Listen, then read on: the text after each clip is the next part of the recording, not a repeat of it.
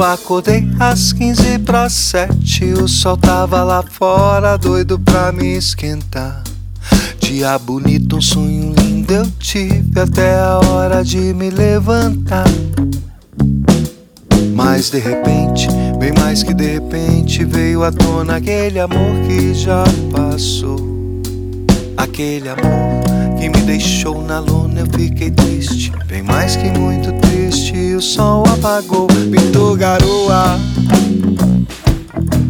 pintou garoa, pintou garoa, pintou garoa.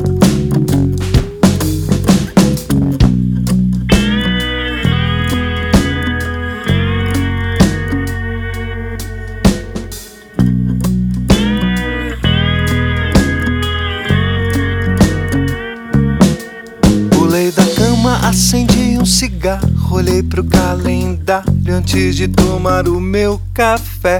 Eu já sabia, pois tava marcado seu aniversário na folhinha da oficina do Zé. E de repente, bem mais que de repente, eu me lembrei do mesmo dia do ano que passou.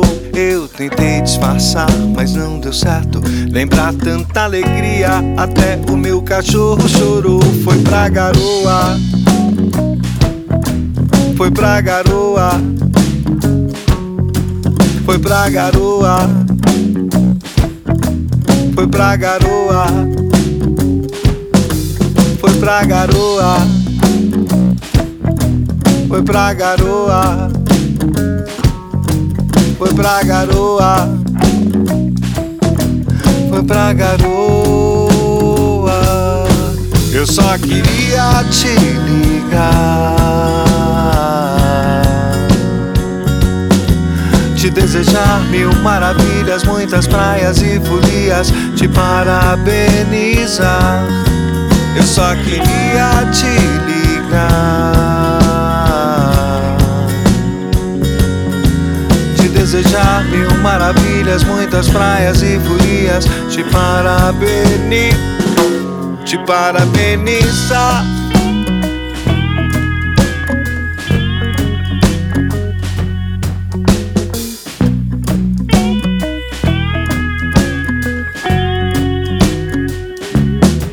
Pintou garoa,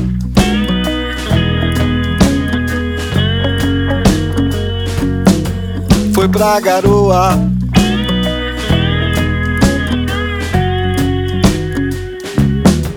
pintou garoa,